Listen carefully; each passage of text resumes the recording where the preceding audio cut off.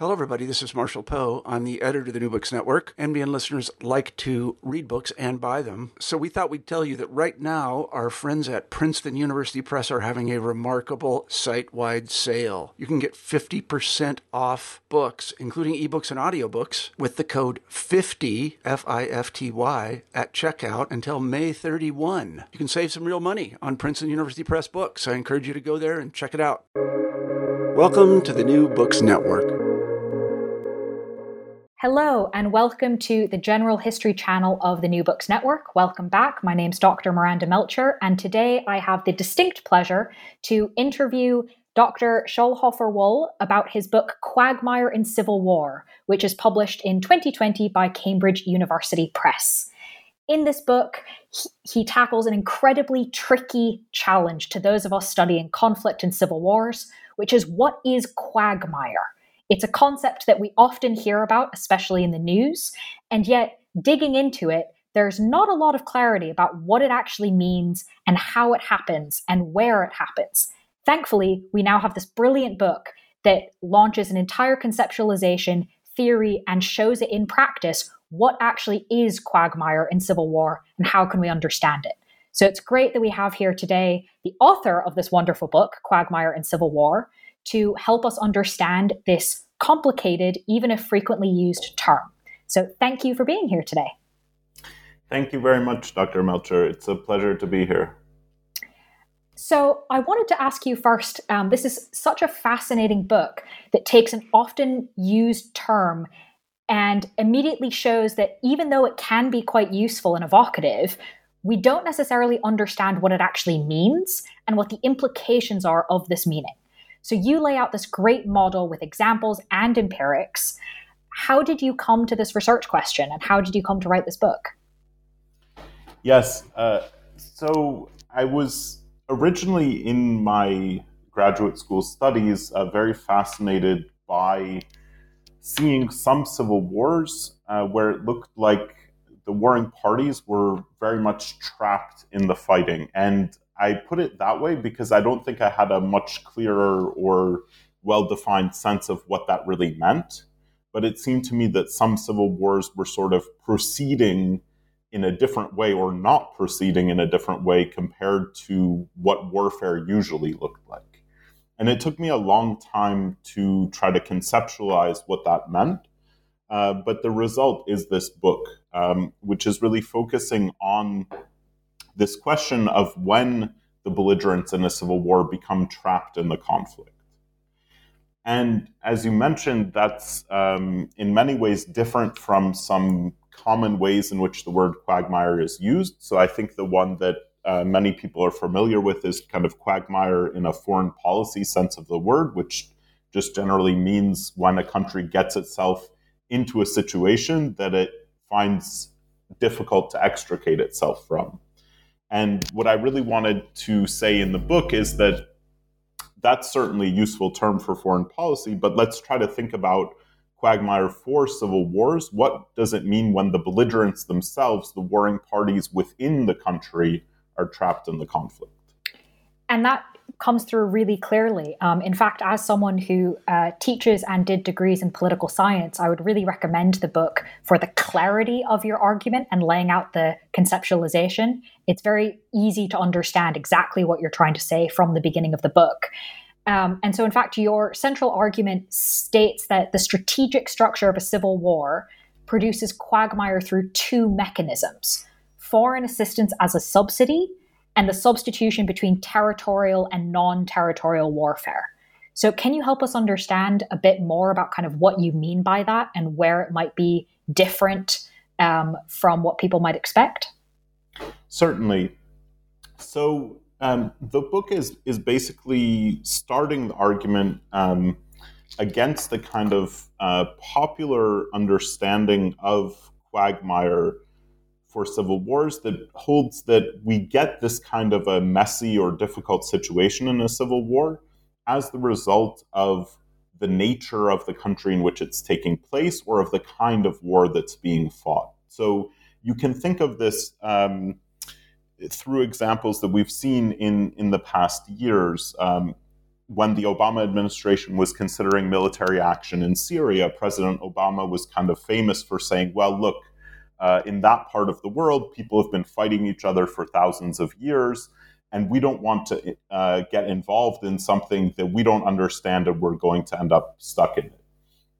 And this kind of idea that, just some countries will inevitably develop Quagmire, that's out there. But what I wanted to see was, could we say more about the incentives that actually exist for the armed groups that are fighting the war? Why would they end up trapped in a conflict? And that's where this explanation basically comes out against that conventional wisdom. In the book, what I try to explain is that essentially you have foreign states that are potentially backing these armed groups within the Civil War, and you have these groups that are fighting each other within the Civil War.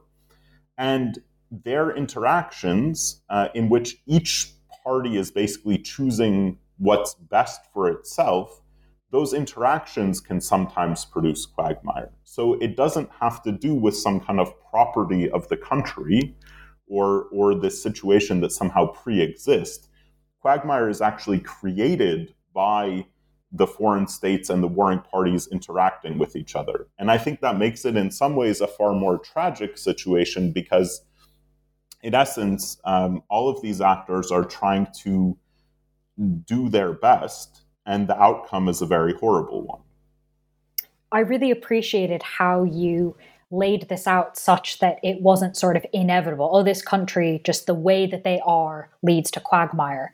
And it's really helpful to sort of break it down into the pieces. And so I was wondering if you could help us understand a bit more, what are the kinds of actions or inactions that make a conflict more likely to have a Quagmire versus not? One of the sort of fundamental building blocks for it ends up being the role of foreign states and their sort of intervention, whether it's direct or indirect, providing some kind of support or assistance to the groups that are fighting the war. And I say it with all of those qualifiers because one of the things that the book uncovers is that it basically takes a very low threshold of this kind of foreign assistance in order to set up the situation for Quagmire. You can think about that kind of from the perspective of foreign states. When we look at civil wars around the world today, like if you look at Syria and all of the countries that have been involved over the last decade in Syria, from neighbors of Syria to regional powers to global powers, most of them don't have sort of deep fundamental interests at stake in the war in Syria. But they're involved nevertheless. And what that means is that they're involved with a kind of wide range of the intensity or level or amount of assistance that they're giving to the warring parties. If we think back to the very beginnings of the war in Syria, you might recall that the US State Department was having these debates about whether it should provide non-lethal assistance to the Syrian opposition, so kind of communications technologies, other kinds of material that would help them organize themselves, but that couldn't be used in combat. And that kind of debate shows the way in which this range of foreign support can be going to the parties, but some of it can be at a quite low level. And even that can be enough to produce this situation. Now, I'm not sure I've yet answered your question, so let me step back from there and say, why is that support enough to create a Quagmire situation? The way we can think of it is that the groups that are fighting in a war are kind of calculating how costly it is to continue fighting in the war, what they're expecting to gain if they're able to win it, and foreign intervention, foreign support thrown into the mix kind of changes this calculus because it acts as a subsidy. So it expands the range of conditions under which these groups are willing and able to fight and to continue fighting. And that's this sort of first way in which Quagmire can be created. The book also gets into a second mechanism for Quagmire, which is once this foreign support is present and that subsidy effect is happening, there's also a sort of unexpected pathway, which is that because the warring parties can fight in different ways, we can think of this as kind of different types of warfare or military technology that they can engage in. So they can do something standard, which is to try to take territory away from their enemy and defeat it outright. Or they can do all kinds of operations that essentially put political pressure on their enemy, but don't actually make it impossible for the enemy to fight. So they can bombard the enemy, they can carry out raids, they can engage in terrorist attacks on the enemy's territory. And all of these things don't take territory away, but they're continuing the war. And once we see that, in fact, fighting can involve all of these types of warfare, then it turns out that another pathway to Quagmire can be a shift into this second category, this non-territorial warfare that's not aimed at taking away enemy territory. And this can create the Quagmire situation, because we would normally think that when the cost of war goes up, the warring parties are going to respond in some way to that. They're going to try to get out of the conflict. They're going to try to negotiate an agreement, or they're just going to have to stop fighting. But in fact, they can shift into this other kind of warfare, and that's a key mechanism that results in this entrapment.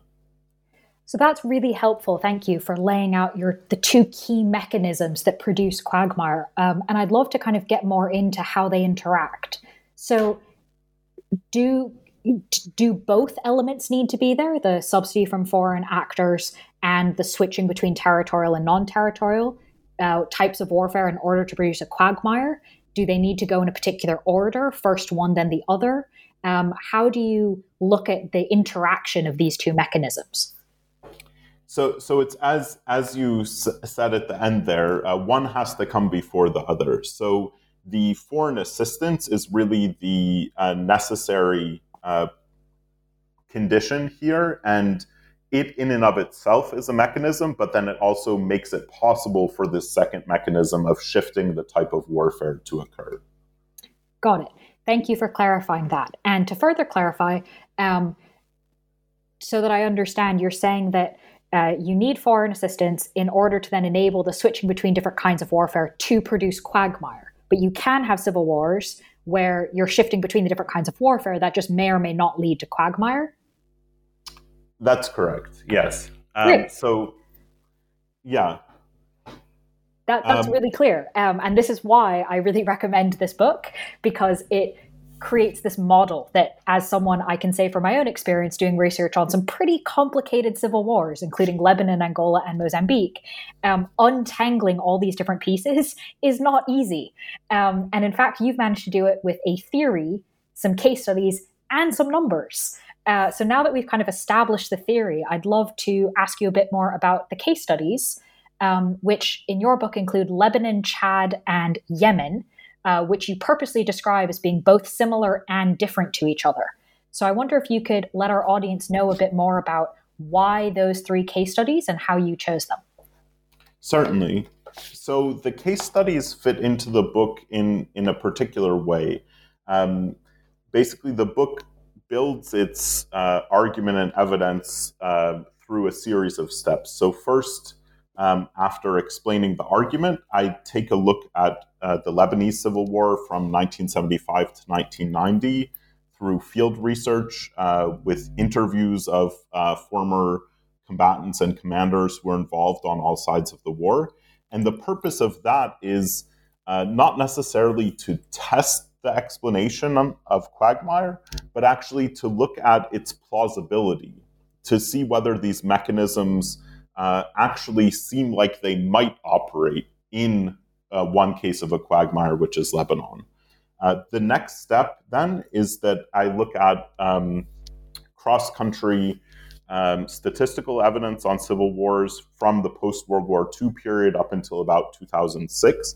And the goal of that is more to see is the evidence consistent with the predictions of the argument. So that's more of a testing exercise. And these case studies sort of fit the final piece of the puzzle in, which is to say, okay, we can look at cross-country regressions, but they're not always the most informative. We're sometimes taking measuring variables that are distant proxies of the concept we're interested in. So can we look at several wars in much more detail and see whether these mechanisms actually look like they're playing out and whether the outcomes that are predicted play out? And I choose Chad and Yemen to compare and contrast with Lebanon, basically as a way to discuss potential alternative explanations of why Quagmire might occur, and then to show through these case studies that those explanations don't seem to be explaining why we get Quagmire in one case versus another, and instead that the book's explanation is actually operating here. So let me just explain then what these comparisons and contrasts are for those countries.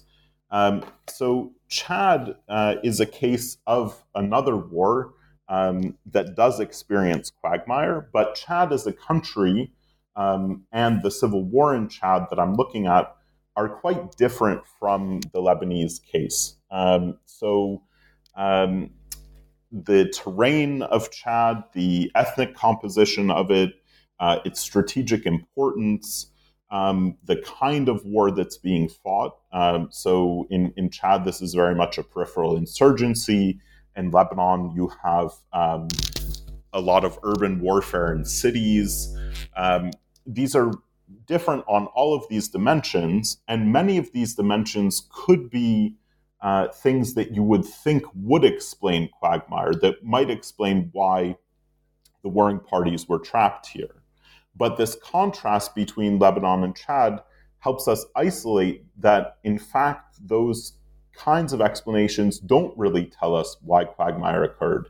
Those things are very different across the two cases, but yet we still see the Quagmire outcome in both of them. Then Yemen sort of does a similar function in terms of looking at alternative explanations, but through its similarity to Lebanon. So in Yemen, I'm looking at the 1994 civil war, which is one that starts and ends within 6 months in 1994.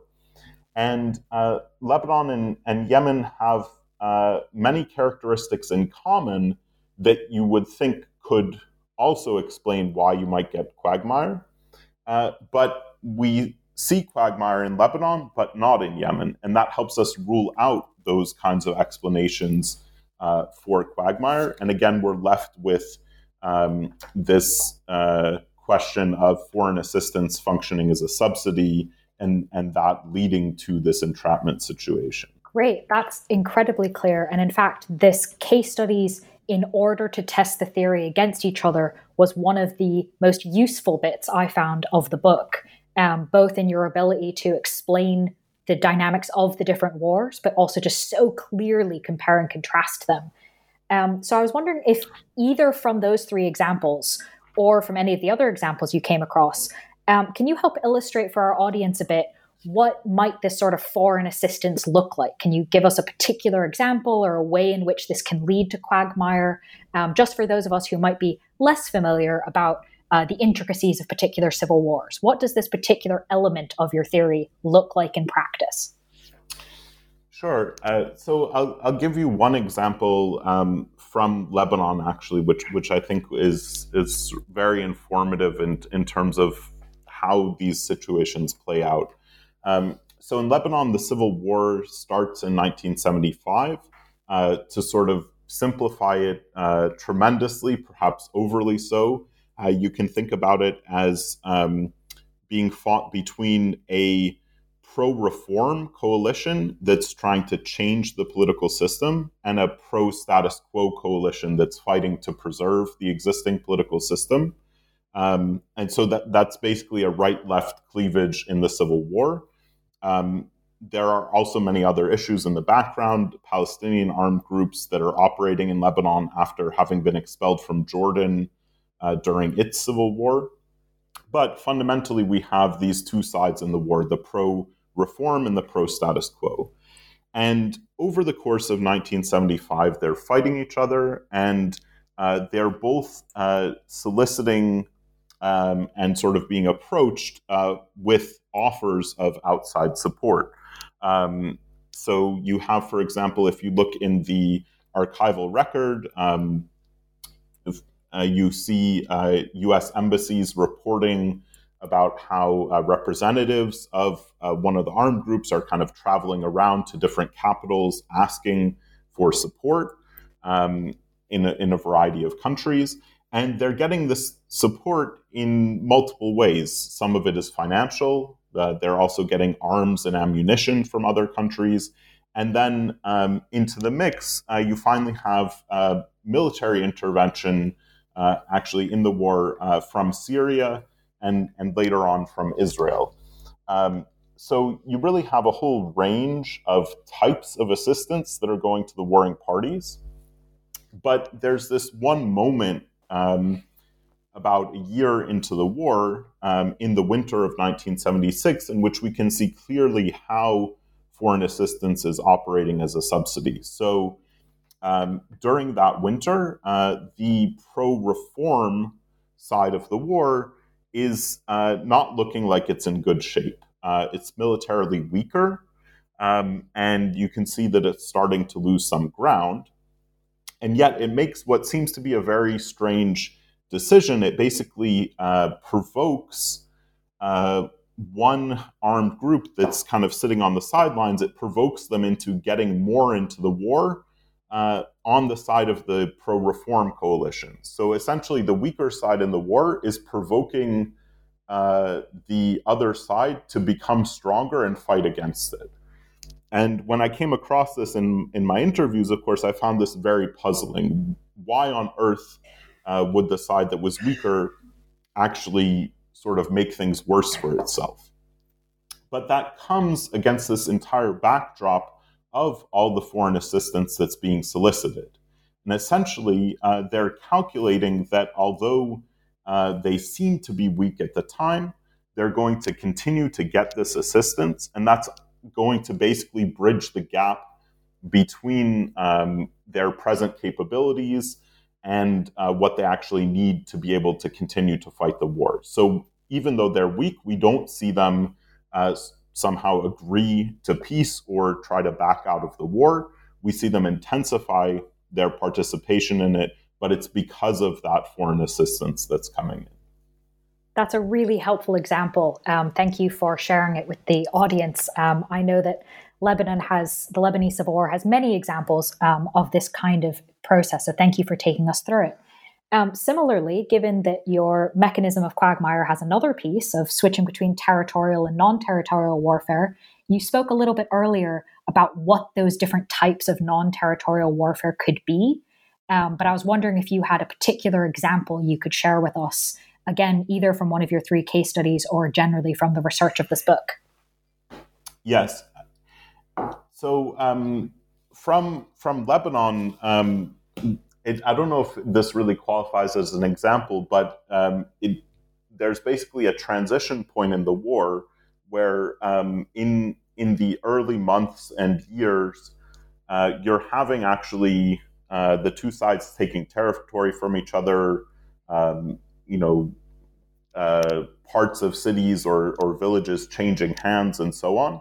And then fairly early in the war, actually, you basically get a clear dividing line between the two sides. And that dividing line stays in place for most of the war.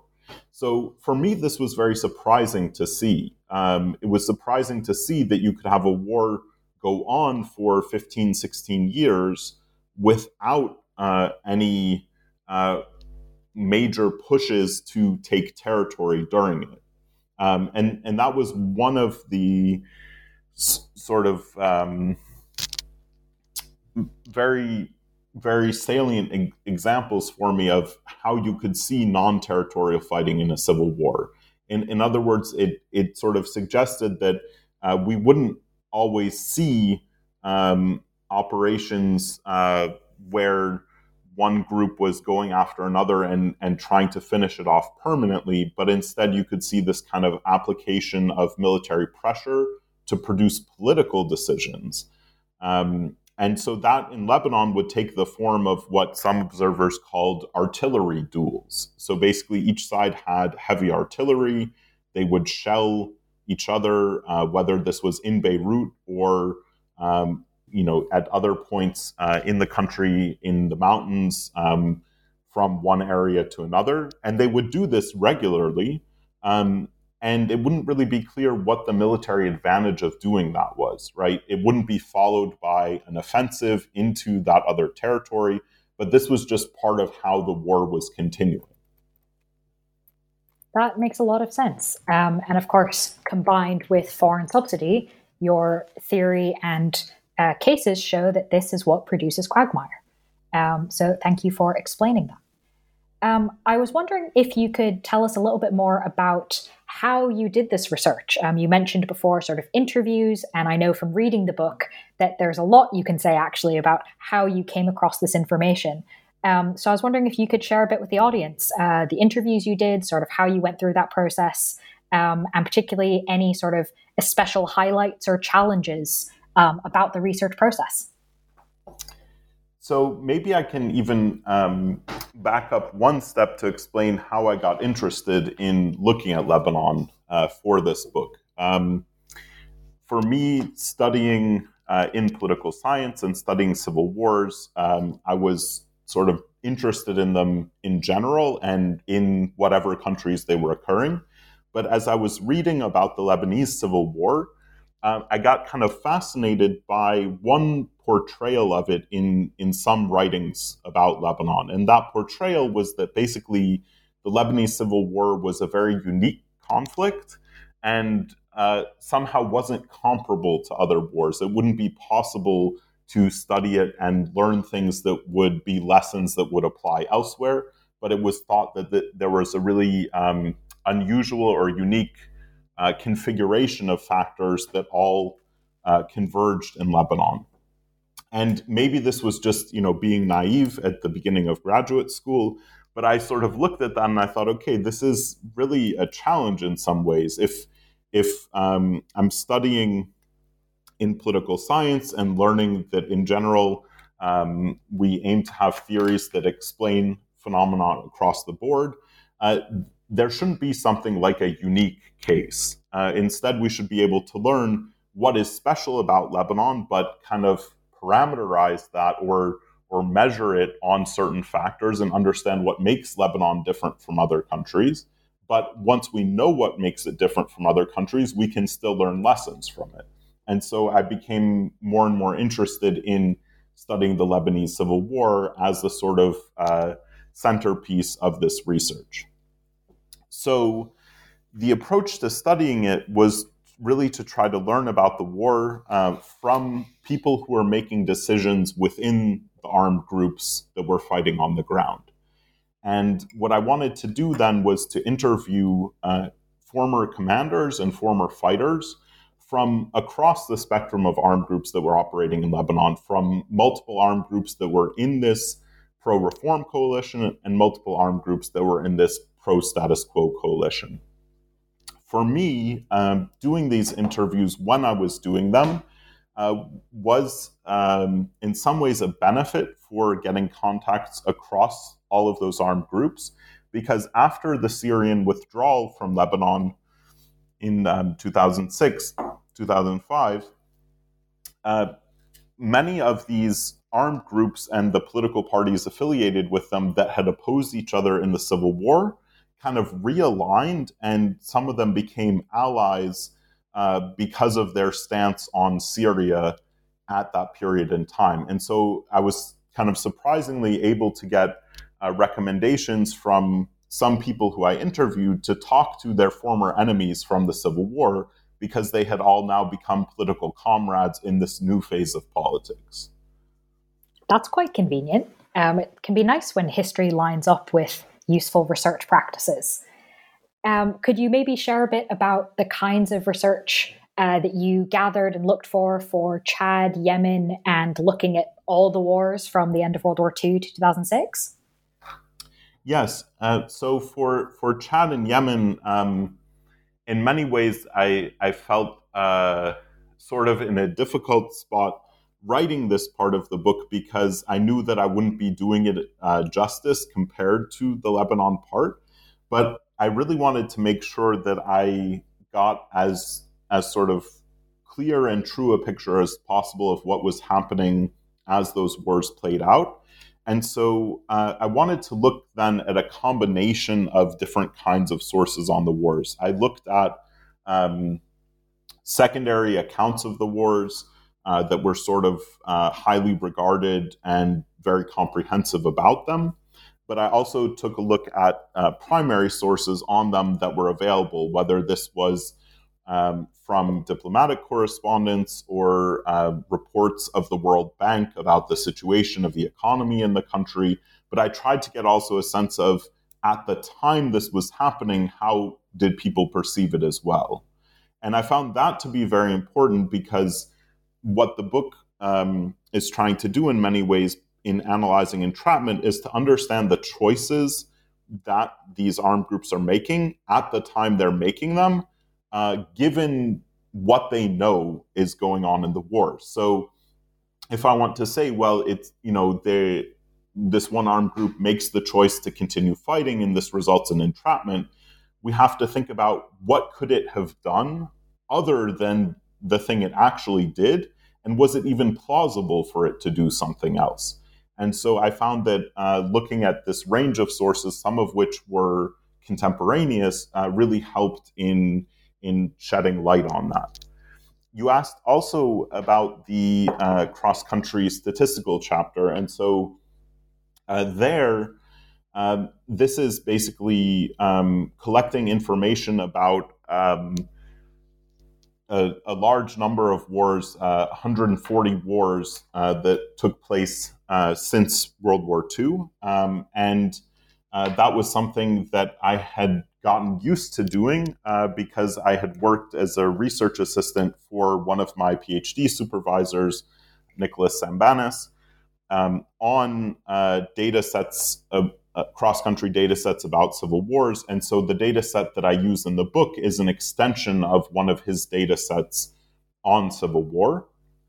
But what it meant was that you would kind of look in a focused way across all of these 140 wars to gather information on variables that you thought might matter for Quagmire. So I was looking at different characteristics of the countries from their geographical situation, their topographical situation, how strong was the economy, and then variables also to measure potential foreign interest in these civil wars. So was this an oil-producing country? Was it somehow close to NATO allies because there was a lot of commercial trade between them? Was it geographically proximate to the Soviet Union and its allies during the Cold War? And these kinds of factors could sort of tell us whether or not we should expect there to be some foreign interest in that civil war. And so doing that for all of these 140, I think it sounds sort of more difficult or more intensive than it might actually be. Of course, you have to know what you're looking for, but that's a particular kind of research that many people in studies of civil wars are interested in doing. And I think it can be quite rewarding because you can compare these factors across countries and try to get some understanding of why we see these patterns in the data. Thank you for explaining that. It makes a lot of sense how to go through it. And of course, the chapter goes into a lot of detail about exactly which things you look for and how you measure them, which was great to read in combination then with the case study-based chapters to see the whole picture. So my next question is, there's always surprises that come up in the research process. What to you was one of the biggest surprises that you came across during the research for this book? I should say this is, in some ways, a hard question to answer, but I like it very much as a question because it forced me to kind of revisit, this whole process of research and all the many dimensions of it. Probably some of the most surprising things came during these interviews I did in Lebanon, and the interviews,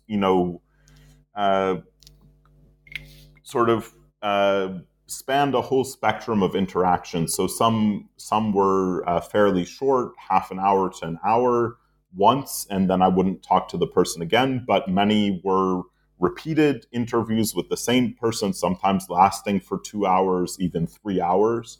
And so in that length of interaction, you often learn a ton of things that aren't even necessarily directly related to the focus of your research, but that are just about this person's life experience, having fought in a civil war.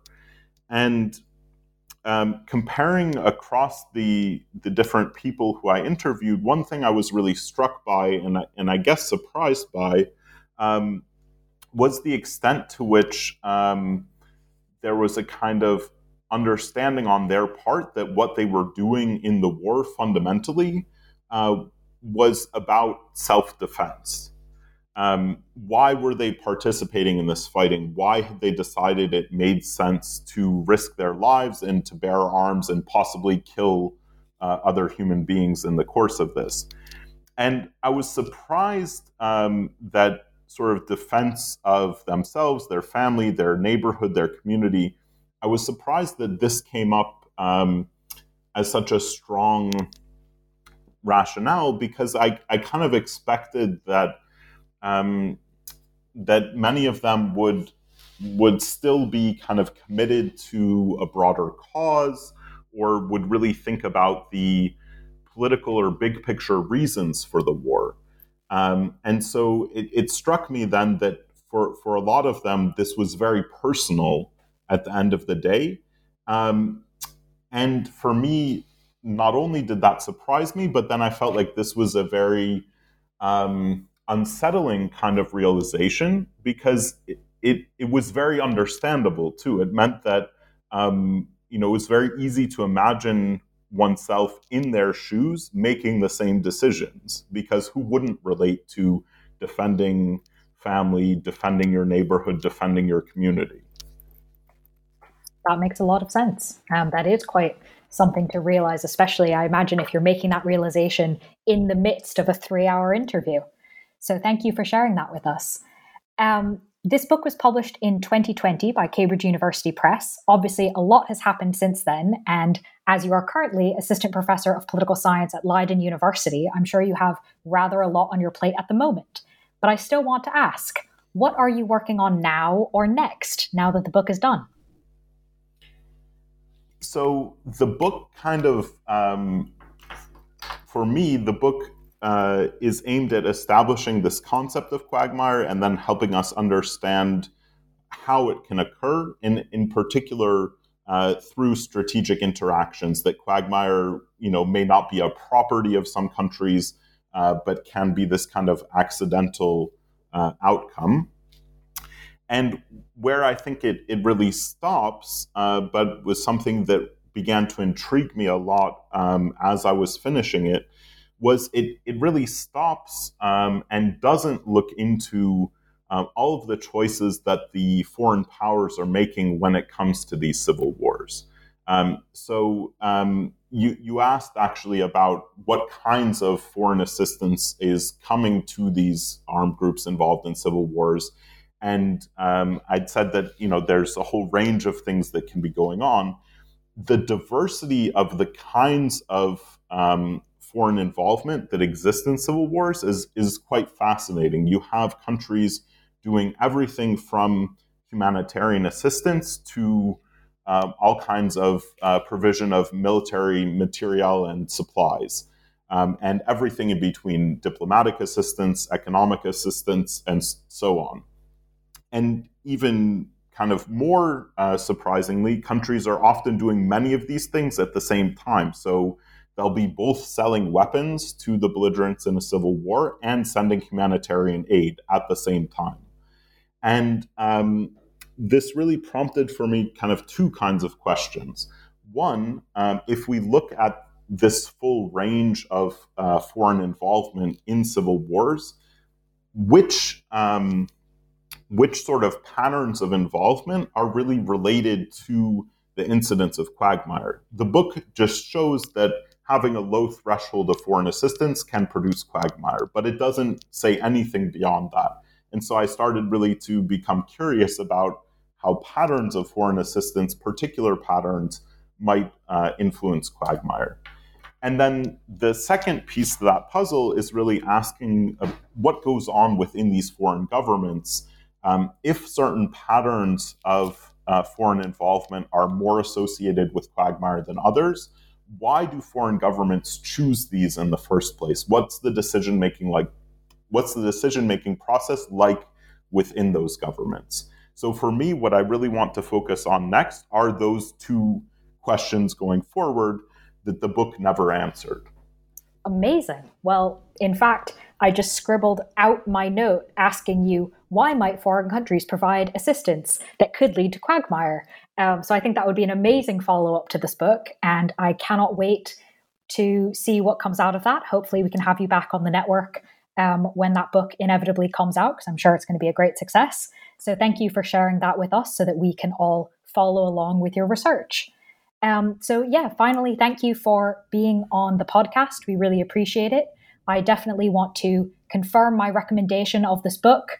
I definitely know that in my own studies as an undergraduate, as a postgraduate, this would have been a really helpful addition to understand the complexity of civil wars. And so would definitely recommend it for people's reading lists and learning. And thank you again for being on the podcast.